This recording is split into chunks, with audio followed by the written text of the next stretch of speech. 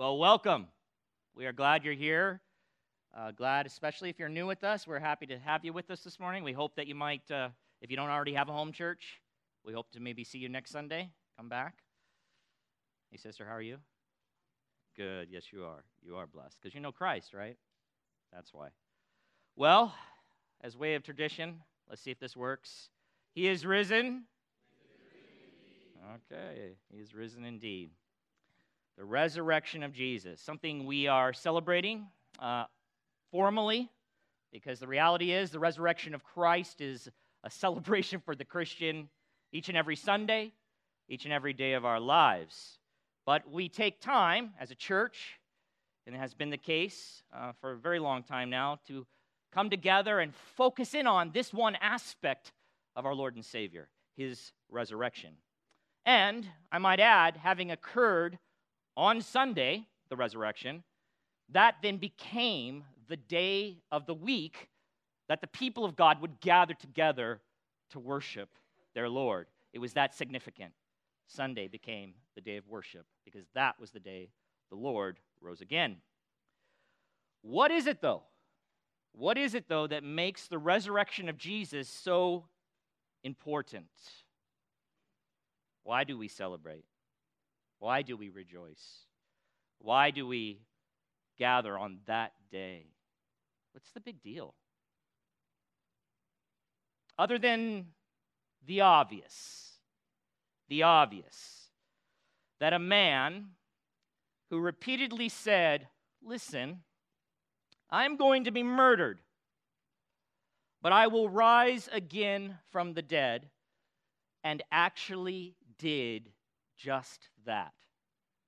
That's a pretty big deal, for sure.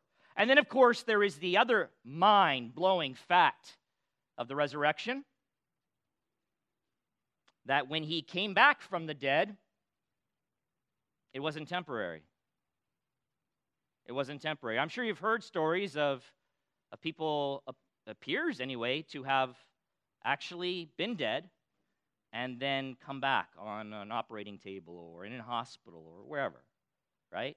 And I believe probably some of those stories are true, for sure. But then they died again, right? They went on to die at some point. No, when Jesus came back from the dead, it wasn't temporary, it was permanent, meaning a mortal man became immortal. That's huge. That's significant. Jesus, as we say, lives, right? He lives.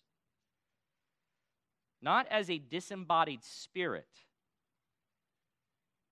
He's not floating around as a spirit.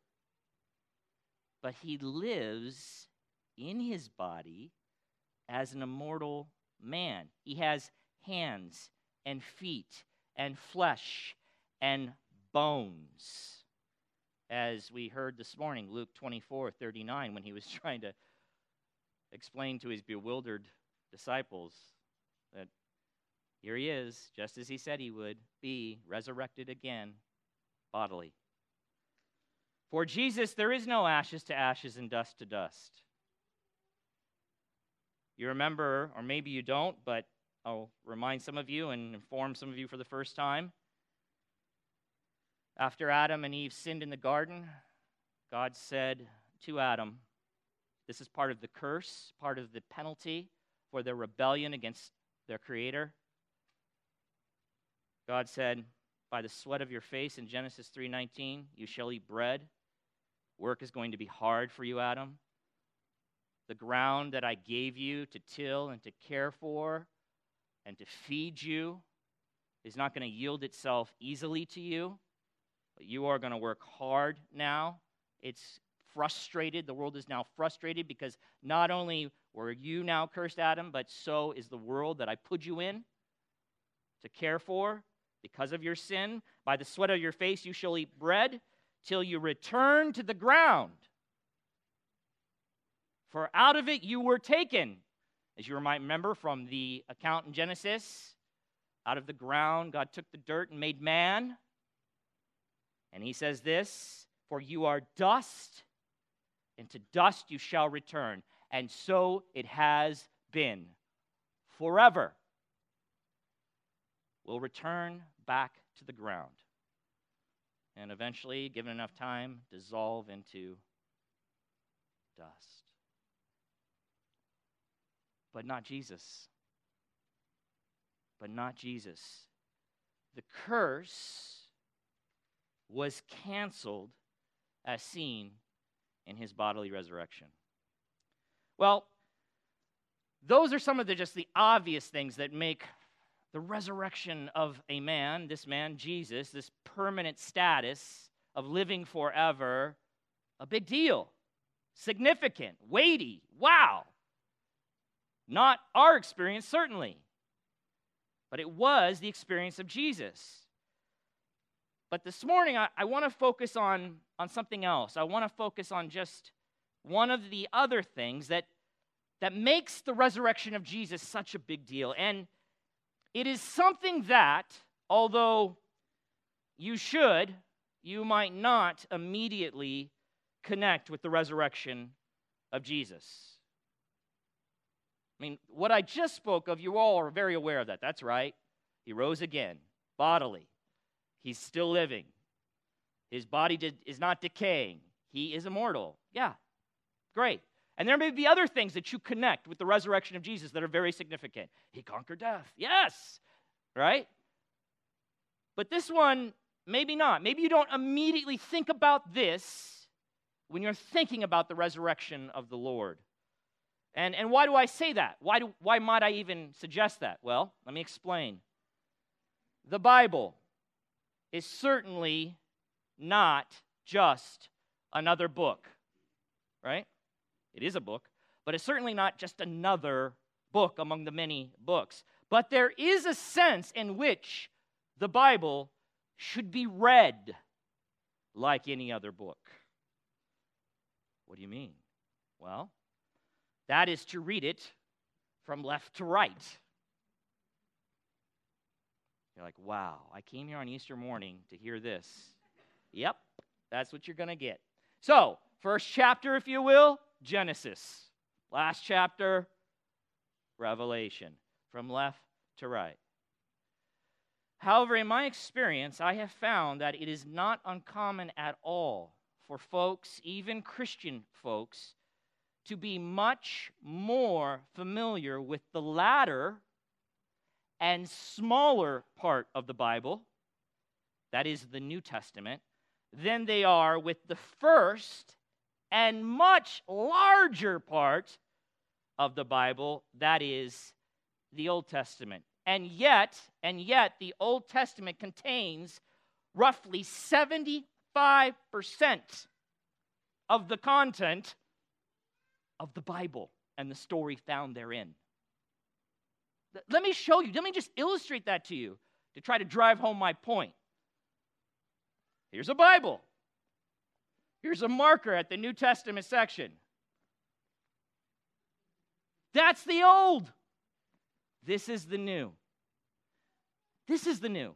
And yet, many folks are maybe not even familiar at all with the old, or somewhat familiar. Let me ask you a question. How well would you understand a 2-hour movie if you only saw the last 30 minutes of it? Or if you kind of slept through the first hour and a half of it, like I did Dumbo.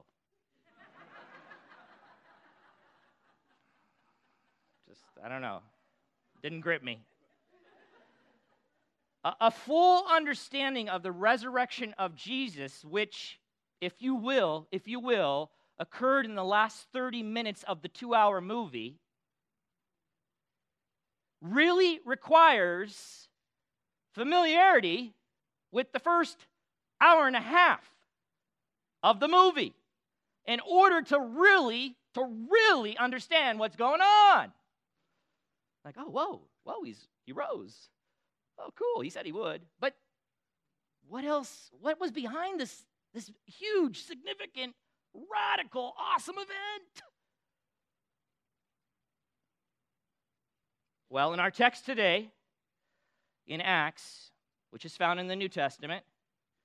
And if you haven't turned there, let me invite you to turn there now. Acts chapter 2, we'll be looking at verses 22 through 32, along with some other passages, but that's the primary one. And if you don't have a Bible, there's likely a blue Bible, maybe, located underneath the seat around you. And in that Bible, you can turn to page 910, and that will bring you to our text for today. But in this text, the Apostle Peter, a Jewish man who knew the Old Testament well, because that was their Bible, that's what they had in the day before the New Testament was written, he speaks about the resurrection of Jesus and rightly connects the resurrection of Jesus with significant matters revealed in the Old Testament. And in doing so, provides a reason, a really great reason for why the resurrection of Jesus was and is such a big deal. And especially so for all of us, because I doubt that's all of us in here, but for all of us who are in here who are in Christ and who are trusting in, and by that I mean trusting in and following the Lord Jesus. For us, this is a really big deal. And so if we don't understand it, if we don't get it, we're missing out on a really significant piece of the resurrection. Now, before reading our text in Acts, I want to just quickly provide you a little context. And I'm going to have to, for those of you who are new, I'm going to go extra, even more fast than I normally do. I'm just going to tell you, I can't keep up with that guy. I have to this morning because we're a little short on time. And those of you who know me, it doesn't seem to matter how much time I have. I always go over. But I'm even shorter this morning, so I'm going to speed it up. But trust me, if you come back next Sunday, I'll slow it back down again. Still go over, but I'll slow down. Okay, here we go.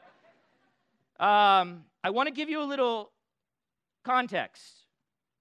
I want to give you a little context before we read our section in Acts. And I also want to, again, just say I don't have enough time to dive into all the glorious details concerning what we're going to look at. But I hope today that it might prompt you, if you're not aware, to dive in yourself further into the matter, because it's wonderful. It's wonderful. So, which will require Old Testament reading. Okay. Acts. In Acts 1, 3 through 4, if you're in Acts, you can just let your eyes glance over to Acts 1. So this is post-resurrection now. This is where we are in history. Meaning, the resurrection has occurred, but Jesus has not yet ascended. Post-resurrection, he has. It's post-resurrection. I'll just say that. So here it is. Chapter 1, verse 3. He, that is Jesus, presented himself alive to them, that is the apostles, after his suffering, that is his death on the cross, his saving death on the cross, by many proofs. Okay? So he presented himself alive and by many proofs, appearing to them, the apostles, during 40 days. So he's resurrected. He died. 3 days later, resurrected now for 40 days during this period of time, post-resurrection. He's walking around on the earth. He's alive. He's speaking with his disciples, his apostles. And for 40 days, he was speaking to them about the what? Note that. 40 days he's speaking to them about the kingdom of God before he heads back to heaven. Not a new subject. Not a new subject. The Old Testament is filled with data concerning the kingdom of God. Then in verse 4. Now remember, he's about to grant them, put them on mission, empower them for that mission, and he talks to them for 40 days during this time about what? Yeah, the kingdom of God. Just want to make sure you didn't miss it. And while staying with them, he ordered them not to depart from Jerusalem, but to wait for the promise of the Father. Okay?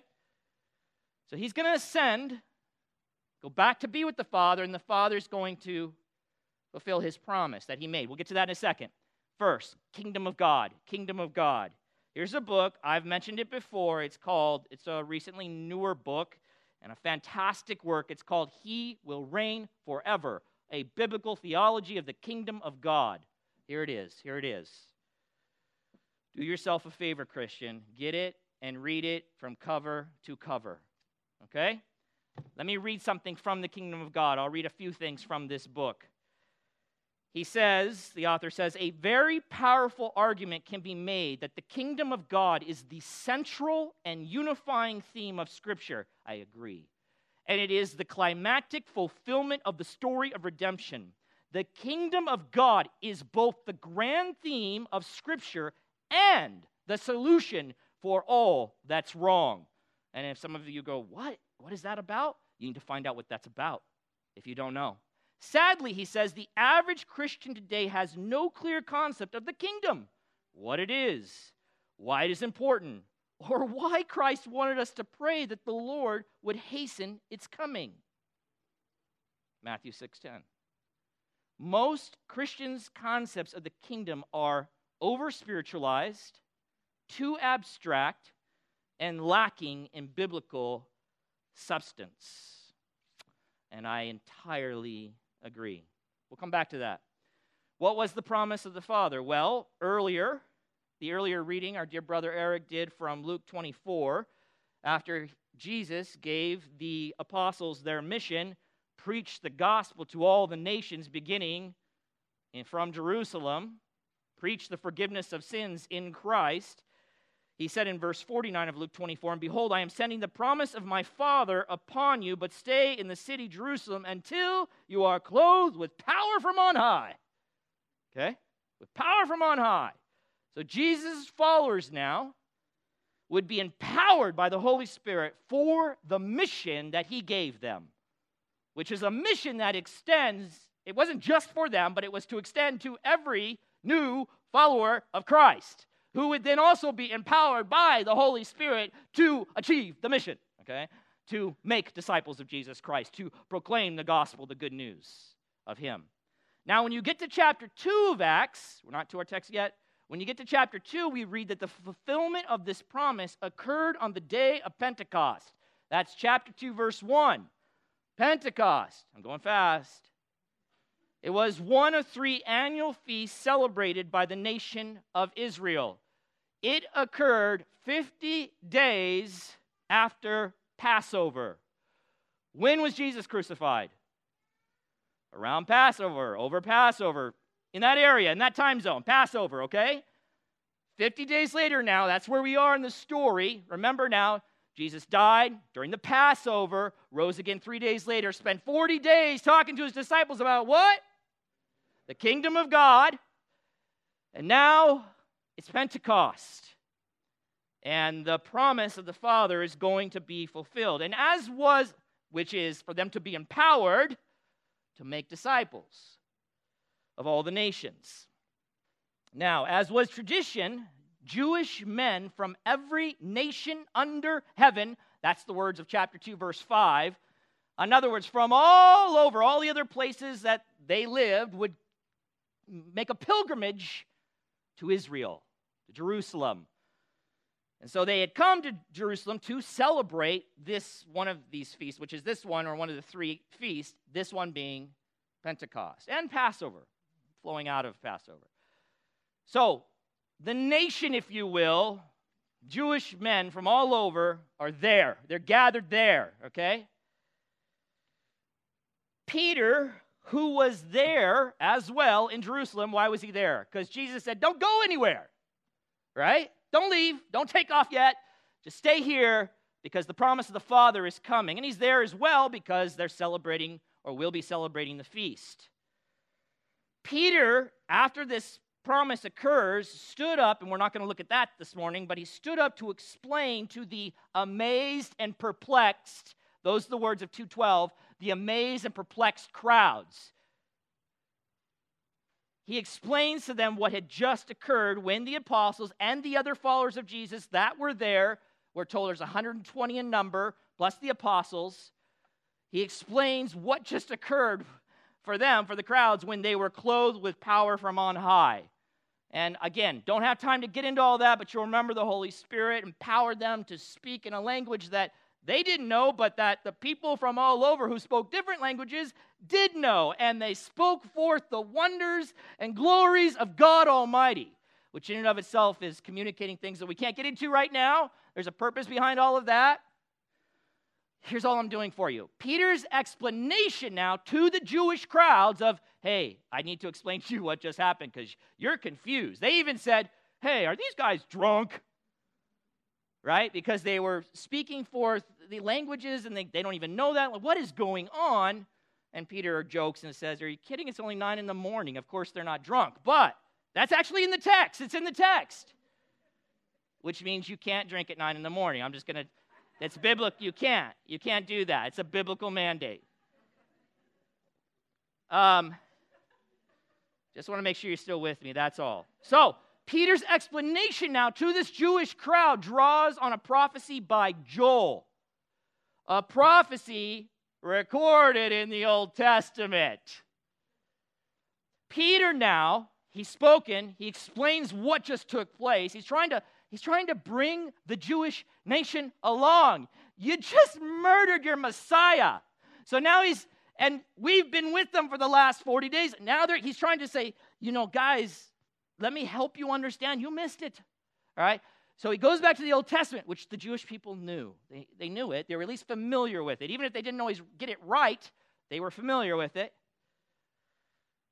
So he goes back. He relies on the prophecy by Joel, continuing now to speak to the crowds gathered there in Jerusalem. So there they are. He turns now, Peter does, to the matter of Jesus. And again, he draws on his knowledge of the Old Testament to help the crowds, the Jewish crowds, rightly understand this Jesus, this resurrected one. Here we go, Acts 2:22. You ready? Oh, what? I heard you. Are you ready? Yes. All right, this is the good part. Enough of me talking. Now we'll look at the Word of God. And it's glorious, it's glorious. Verse 22, this is Peter. This is Peter, bold Peter, empowered by the Spirit Peter. Whew. I can't wait to meet him. Men of Israel, hear these words. Jesus of Nazareth. I'm going to make a few comments as we go because, I can't help myself. Jesus of Nazareth. Nazareth, a little insignificant nothing village. About 70 miles north of Jerusalem. That's where Jesus lives. So he was known as Jesus of Nazareth. A know-nothing village. Just look at the contrast, though, as we read through. In fact, it's so know-nothing that in John 1, it says, when Philip found Nathanael and said to him, hey, we have found him, of whom Moses in the law and also the prophets, that's the Old Testament, it's a way of referring to the Old Testament, wrote, we found him. And then he says, and then he just details who him is. Jesus of Nazareth, the son of Joseph, we found him. The Messiah, the Christ. And Nathanael says, can anything good come out of Nazareth? That's the kind of place Nazareth was. Right? But then, look at the contrast. Men of Israel, hear these words. Jesus of Nazareth out of a little know-nothing town. A man attested to you by God with mighty works and wonders and signs. And when you see the word signs, think of signs like you see on the street. They point you to something, right? They tell you. So as one writer points out, the mighty works Jesus did, they pointed beyond themselves. You're not all supposed to get all worked up about the works themselves, but what are they telling you about this person? They're pointing to something significant about the one doing these mighty works. They are signs. And of course, they were to indicate that he indeed was the Messiah, the promised one, the Christ, the one the Old Testament had spoken of. All right? Signs that God did through him, Jesus, in your midst, as you yourselves know. I'm not telling you something you don't know. This has gone all over the land. People saw it with their own eyes. They heard about it. You know what he did. And then he says, this Jesus delivered up according to the definite plan and foreknowledge of God. You, the Jews, the Jewish people as a whole, the nation, crucified and killed by the hands of lawless men. That's probably a reference to the Roman authorities. Now, this is where it's really interesting. Yeah, we know. We killed. Yep, he's dead. Then he says, God raised him up, loosing the pangs of death. Another translation says, putting an end to the agony of death. Because it was not possible for him to be held by it. I like another way a translation puts it, Bible translation. It was impossible for death to keep its hold on him. Or another one says, for death could not keep him in its grip. Now, you ready? What's the next word of verse? There it is. What's the first word of verse 25? For. You know what that means? For I'm going to explain what I just said. Let me explain, Lucy. It's that. Some of you got it, some of you didn't. It's okay. I love Lucy. So, I will explain why I said that. Why I said what? That it was not possible for him to be held by it. What is it? Death. I'm going to explain it now to you. For David, who's he talking about?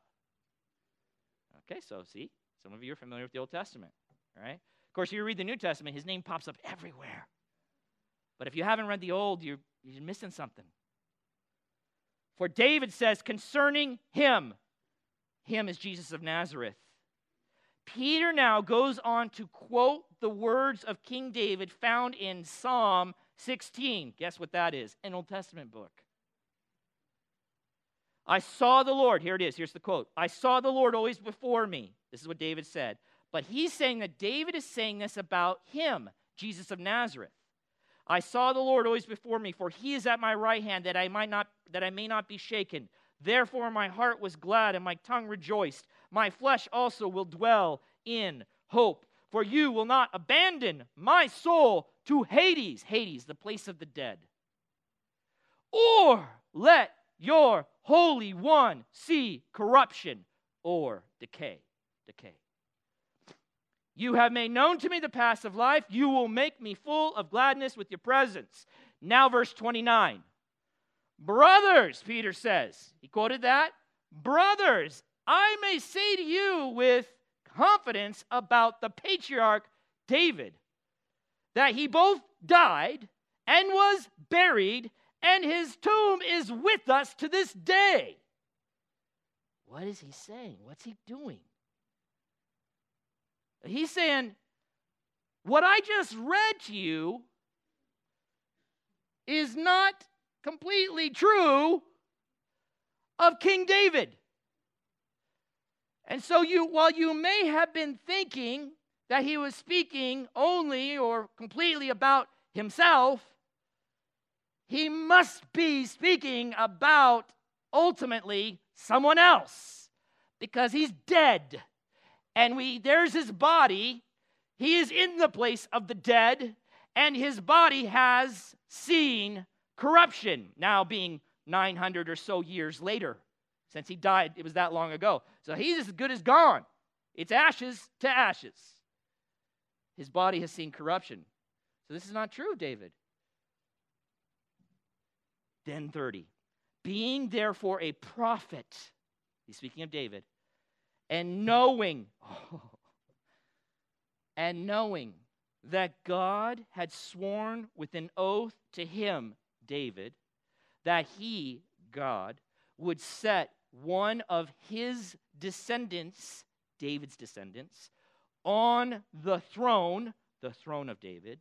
Verse 31, he, David, foresaw and spoke about the resurrection of the Christ.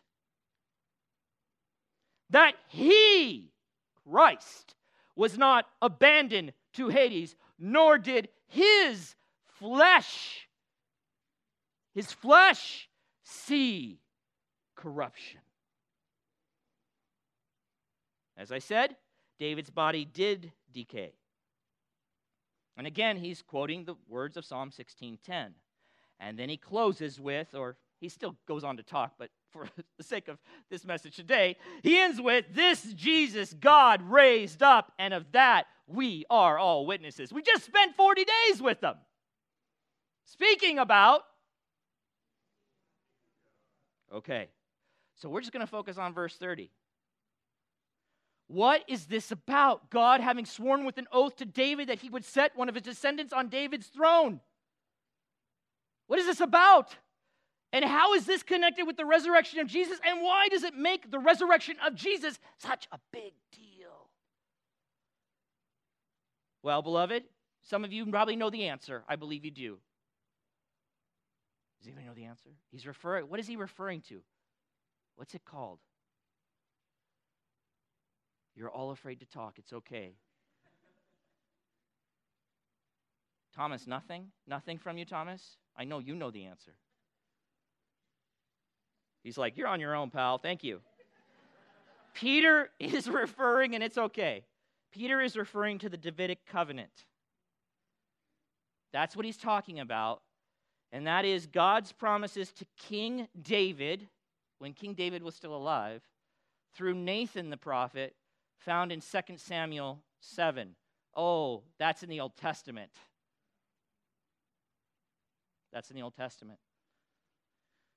From that book, He Will Reign Forever, the writer says, chapter 7 of 2 Samuel, from that book, it's quoted, chapter 7 is one of the most significant passages concerning the kingdom of God in the Bible. With the Davidic covenant, God promises David a dynasty and kingdom that will never end. Let me read it. Can't dive into it fully. I know if you guys have done a great job of not looking down at your watches. That's great. I want to encourage you to stay that course. All right. 2 Samuel 7, 12 through 16. We won't deal with it all. When your days, here's the covenant, the heart of it. When your days are fulfilled, through God speaking through Nathan, the prophet, to David, the king. David, when your days are fulfilled and you lie down with your fathers, when you die, I will raise up your offspring after you, who shall come from your body, and I will establish his kingdom. He shall build a house for my name, and I will establish the throne of his kingdom forever. I will be to him a father, and he shall be to me a son. And when he commits iniquity, I will discipline him with the rod of men, with the stripes of the sons of men.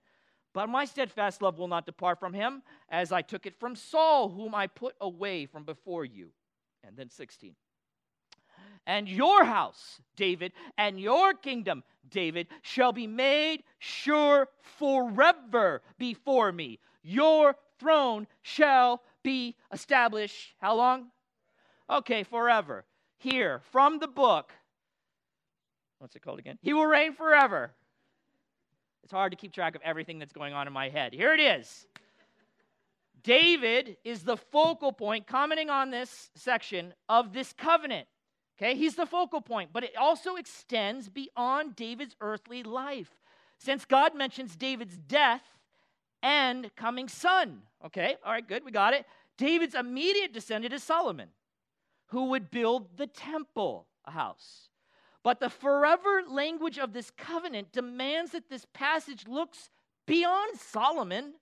God promised David that his house and your kingdom shall be made sure forever before me, and his throne shall be established forever. The house is a reference to a dynasty, and a dynasty looks beyond first and second generations. He goes on to say, the kingdom will remain, as we see in this promise, within the line of David. This one will come forth from David. Since both David and Solomon and other descendants of David have died, the ultimate fulfillment of this covenant must be met in one who is eternal. That's the only way. That's the only way that this thing can go on forever. If you're going to have a king that comes from David that rules over a kingdom forever, I'm going to need a forever king.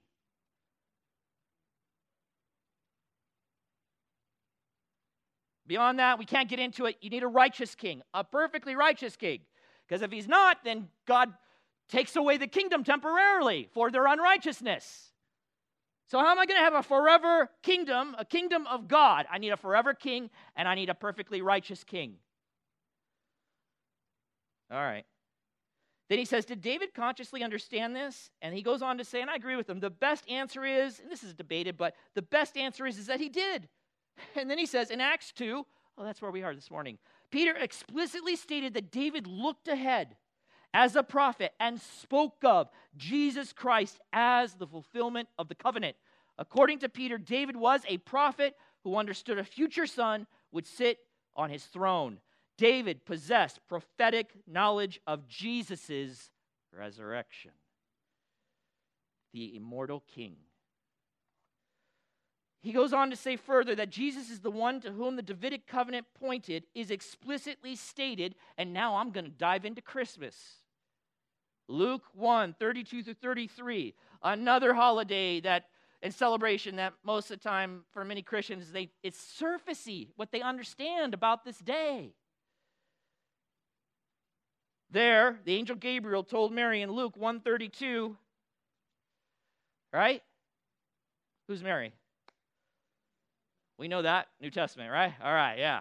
That one, I'm pretty confident. We know that one.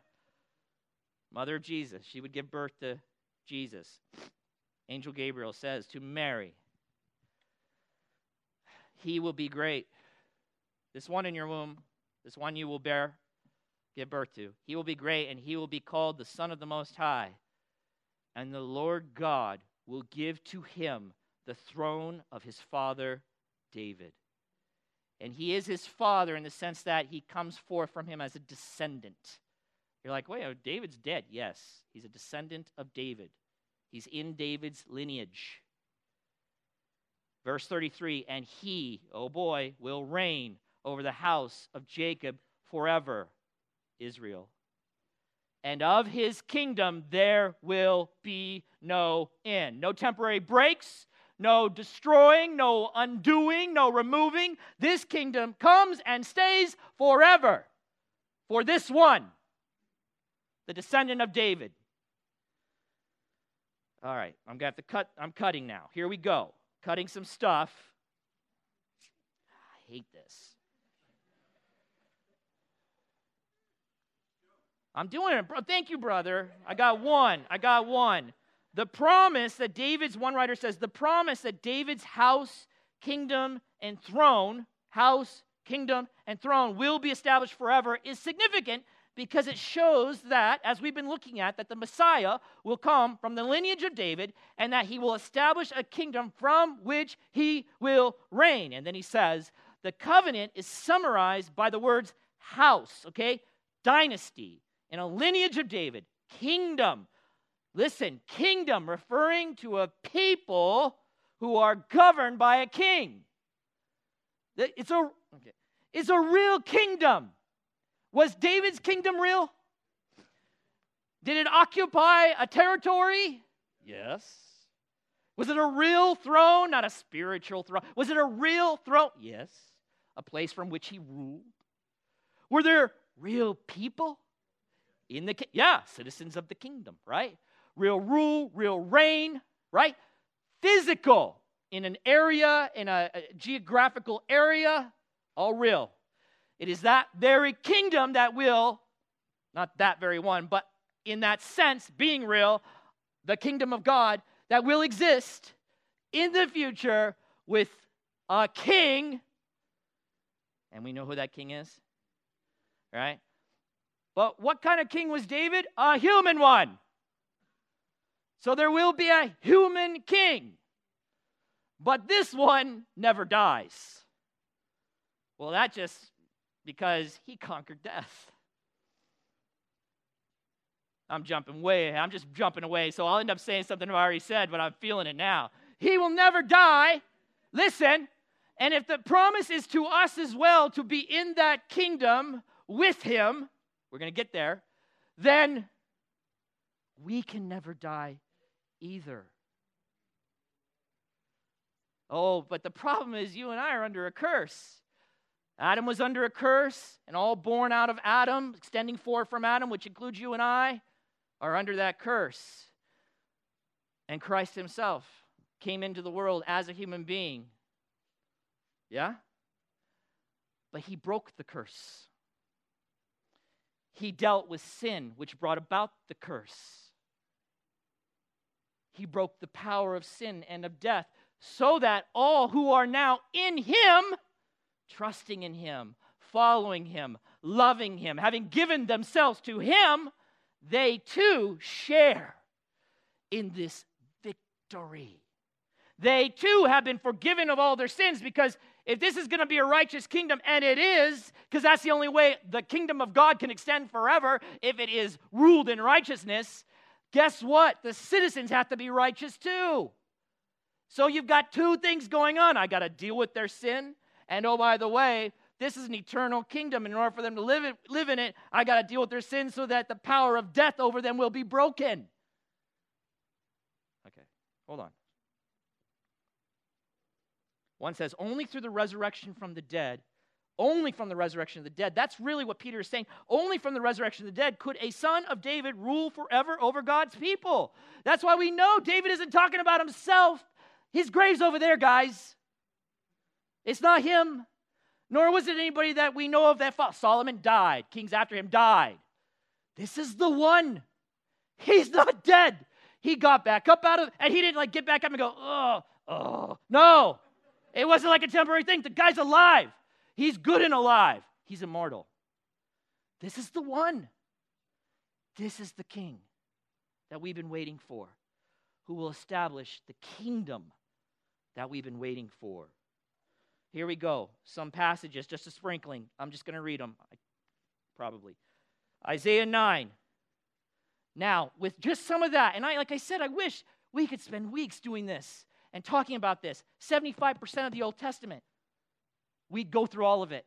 We would, concerning the kingdom of God. But a sprinkling of passages, reading them now with some of these thoughts in your head.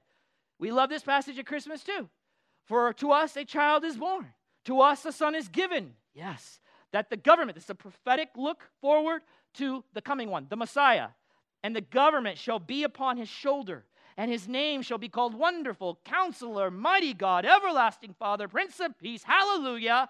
Verse 7, of the increase of his government and of peace there will be no end on the throne of David and over his kingdom, to establish it and to uphold it with justice and with righteousness from this time forth and forevermore.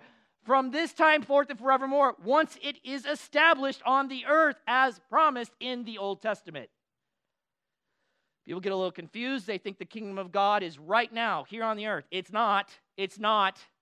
If you think this is the kingdom, wow, you have a poor opinion of the righteous kingdom of God. Nor are we going to be the ones who usher it in, my friends. The only one to usher it in will be the king himself, who we're waiting for to come back and bring it to pass and begin his rule and reign in a real kingdom, in a real land, with real people, like with flesh and blood, that can eat broiled fish like Jesus did. I'm sorry, baby. Or something else, steak, I'm sure, or something like that. I'm sure they'll have that in the kingdom. Listen, so here, another sampling, Jeremiah 23:5. Behold, the days are coming, declares the Lord, Yahweh, God, when I will raise up for David a righteous branch. He's saying someone, a person from the Davidic line, a righteous someone. And he shall reign as king and deal wisely and shall execute justice and righteousness. And here you go. Don't miss it. Pull out your markers. Underline it. Where?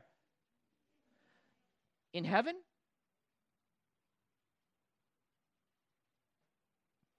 See, I'm just going to tell you, I think not only are Christians not as motivated as they should be to follow Christ with everything they've got, and I think even other people are like, about Christianity because, what do we talk? Yeah, you need to be saved. And I get it, from hell, for sure. Scary, very scary, horrifying, terrible, yes. But then where do you get to go? In heaven. That's where you go. Heaven. What's that? I don't really know. It's like, you've seen the pictures. There's a golden gate, and then they open the gate, and of course Peter's there. I don't know, because, he's in charge or something, I guess. And then you come in, and then you look for a nice cloud, and you float around. You do your thing, And there's great choirs up there and all this stuff. Nonsense. And what am I in? A spirit? Am I in is it my soul? Yeah, your soul. He's just up there. It's floating around, and that's it. You, your soul, other souls. And, you kind of look like people, I'm sure, but you're not. You're just a soul.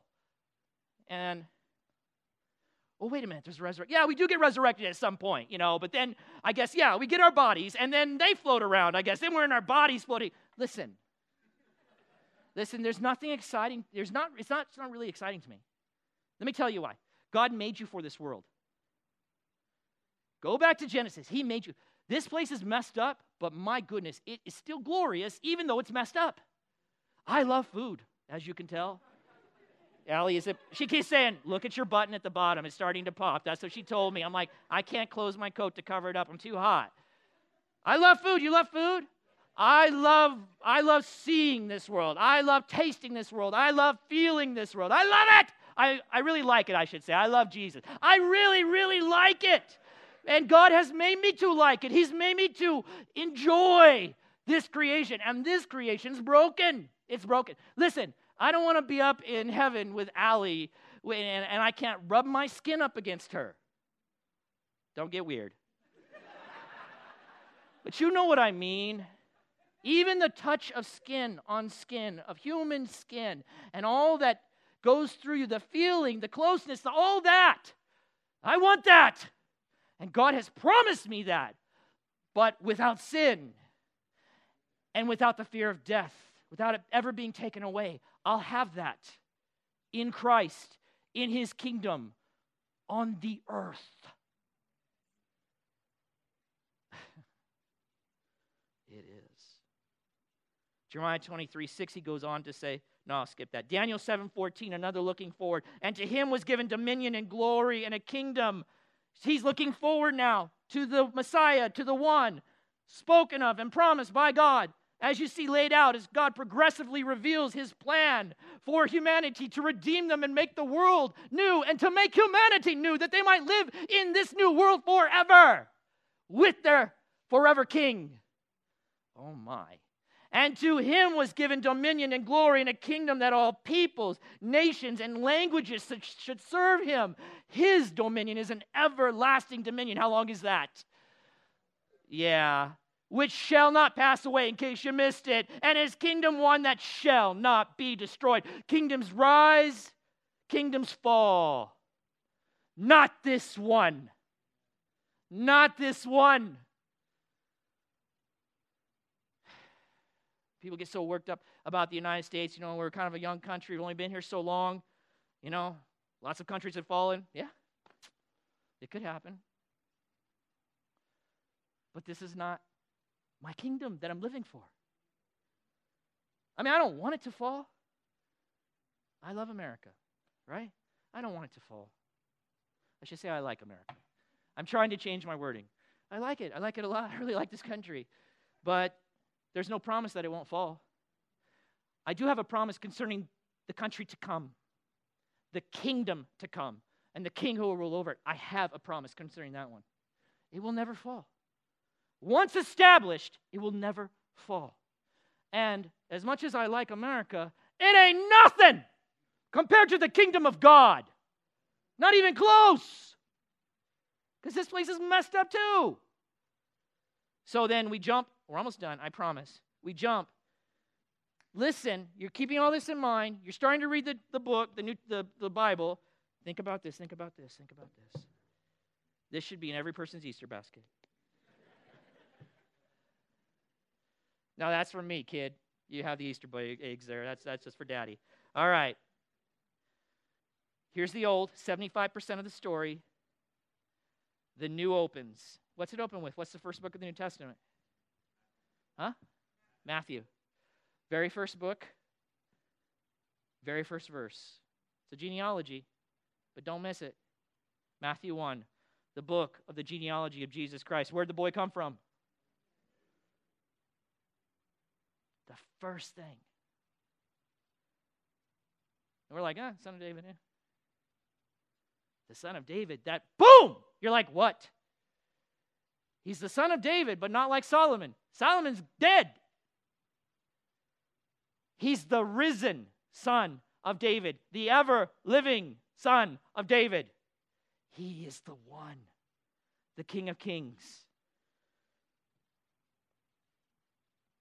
Matthew 25:31, when the Son of Man, Jesus, comes in his glory. Now, this is at the end, near the end of the letter, the gospel.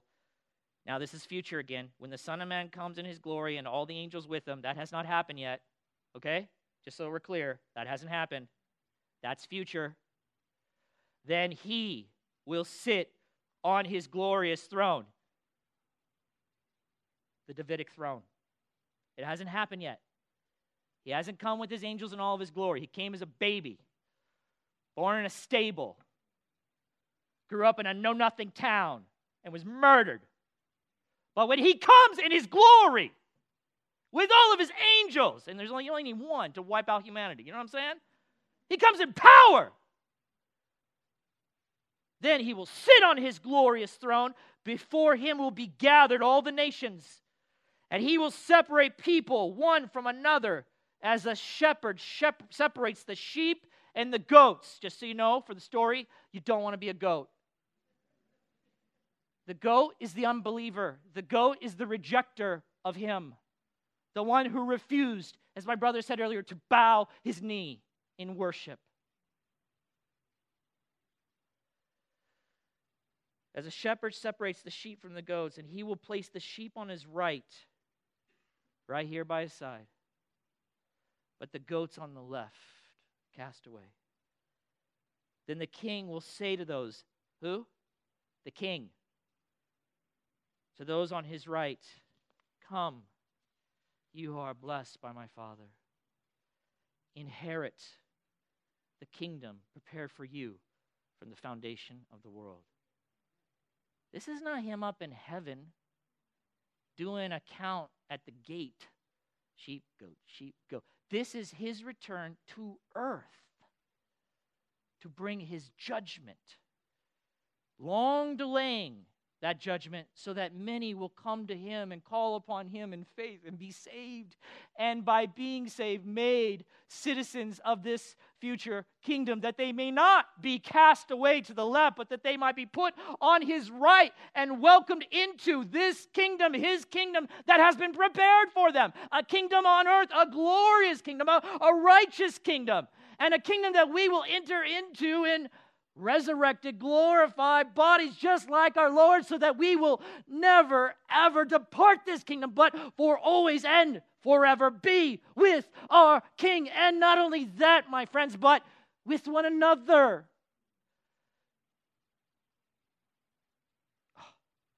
Revelation 5. And they sang a new song, looking forward, saying, worthy are you to take the scroll, speaking of Christ, and to open its seals, for you were slain, and by your blood you ransomed people for God from every tribe and language and people and nation, and you have made them a kingdom and priest to our God, and they shall reign on the earth. And finally, they shall reign. Now, that maybe, you're like, what? Did we just change the story? We were talking about the king, and he will reign. Wait a minute. It just said the people of God will reign on the earth. What? Wait, what's going on? Well, all who are in Christ have been forgiven and clothed in the righteousness of Christ and have been adopted into the family of God and made joint heirs of Christ. And what, yes, it is, and what they inherit is not a temporary inheritance, you know? I mean, I hope to leave something to my kids when I die, but it probably won't be enough to get them through their whole life. I'm not sure. I doubt it, really. But even if it were, what if it was a fortune? You're still going to die. You won't be able to enjoy it forever. That's not the case here, beloved. That's not the case. And I have nothing to give compared to what my Lord will give to me, and I will have it forever. I will enjoy it forever, and not like floating around in some spirit going, I can't even feel this. I can't. These strawberries keep falling out of my mouth. No. This is why I love, anyway, okay. So, but here it is. Finally, I close with this. 2 Timothy 2:8. The Apostle Paul, and this is why we got to get this, we got to know this, we got to understand the whole story, because then, like, why are you so crazy about Jesus? I'm crazy about G. Why? Why are you like that? Is it because you're a pastor? It's not. I was like this before I became a pastor. I was. I've just been reading the story a lot. And it's amazing.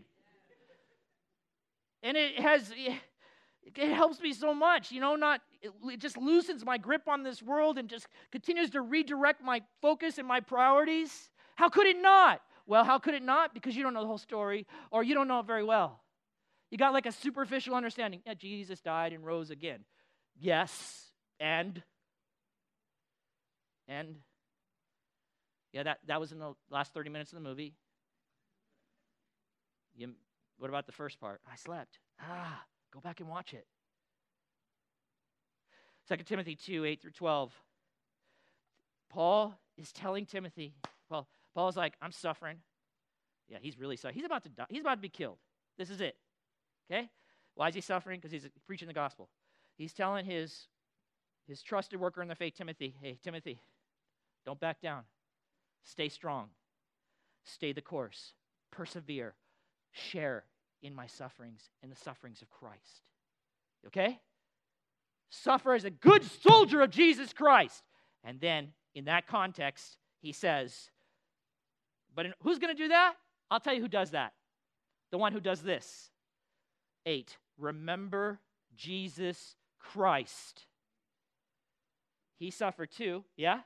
How long was his suffering? Forever? Temporary. It was temporary. Remember Jesus Christ. They murdered him.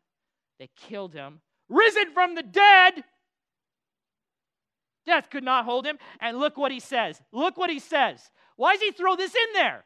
Why does he just, right after he says, remember Jesus Christ, risen from the dead, as preached in my gospel. Remember Jesus Christ, risen from the dead, the offspring of David. That's a significant statement because of what the Old Testament says. As preached in my gospel. Well, that floors me because that means his gospel included the reality about David. Right? Just believe in Jesus. Okay, you do need to believe in Jesus. You do need to repent and trust in him. But who is him? Where did he come from? What's this all about? And then he says, for which I am suffering, bound with chains as a criminal. And he was, but the word of God is not bound. Therefore, I endure everything for the sake of the elect, that they may also obtain the salvation that is in Christ Jesus with eternal glory. What do you think he's talking about? Beloved, he's talking about the kingdom. Let me prove it. The saying is trustworthy. For if we have died with him, we will also live with him. And people just limit that to I'm living with Jesus. You are. But it's a permanent life. And it's not this one, but it's the one in the kingdom to come that has been set aside for you. This one's temporary. You have your purposes here, your mission, make disciples of Christ, tell them about the coming kingdom of God and how they can enter in, and it's only through Jesus and faith in him. And then he says, the saying is trustworthy, for if we have died with him, we will also live with him. If we endure, if we persevere, if we don't abandon our Lord, if we end as we began, trusting in him, we will also reign with him. That could not be a more, listen, that's what he's saying, Timothy, suffer as a good soldier of Jesus Christ. Remember Jesus Christ. He's a descendant of David. He's the offspring of David. He is the risen king, and he has secured a place for you in his kingdom where you too will also reign with him. Not floating around some sky what am I reigning over? I guess I got those clouds over there. No, man, because that just does nothing for me. We're talking the earth, beloved. And for that matter, and it's conjecture, but why not the universe? We reign with him. I hope that you are one of the sheep and not one of the goats. You won't get in if you're a goat. If you're rejecting Jesus Christ, you won't get into this coming kingdom. You will be pushed off. And as you read more of the story, you find out where you're pushed off to is not a place any human being should want to ever even think about, let alone go and dwell forever. It's a place of, it's everything opposite of the kingdom. No hope, no blessing from God. Pain and suffering, and a death-like existence forever. And no Jesus, no fellowship with him, no knowing the King, no reigning with the King. I hope if you're not a sheep this morning, you'll consider seriously becoming one. Giving your life to the Lord Jesus Christ, looking to him, trusting in him, knowing that you are guilty before God, that you are a sinner, just like all of us, and you are without hope, and you can't do anything to make yourself a citizen of this kingdom. You can't make yourself right with God. You can't get rid of your sin. You can't do it. You need someone from the outside to do it for you, and he has through his work on the cross and his resurrection from the dead. But you have to believe it, and you have to trust in him, turn to him, and ask him to save you. And if you do that, sincerely, genuinely, humbly, you do that, he will. He will. He will save you through and through. And he'll stamp on you, although you can't see it right now, citizen of my kingdom. Father in heaven, we thank you for this day. We thank you for the resurrection and all that it means. So much to glory in when we think of you. And we think of all that you have done and all that you are going to do. Thank you, Father, that you have saved me and many in here. And Father, I just pray for those who they are still in rebellion. They haven't given their life to Christ. They may know of him to some degree, but they have not turned to him in faith and repentance and cried out for the Savior King to save them. And I pray that, God, you might work in their hearts right now to bring that about. We ask it in Christ's name. Amen.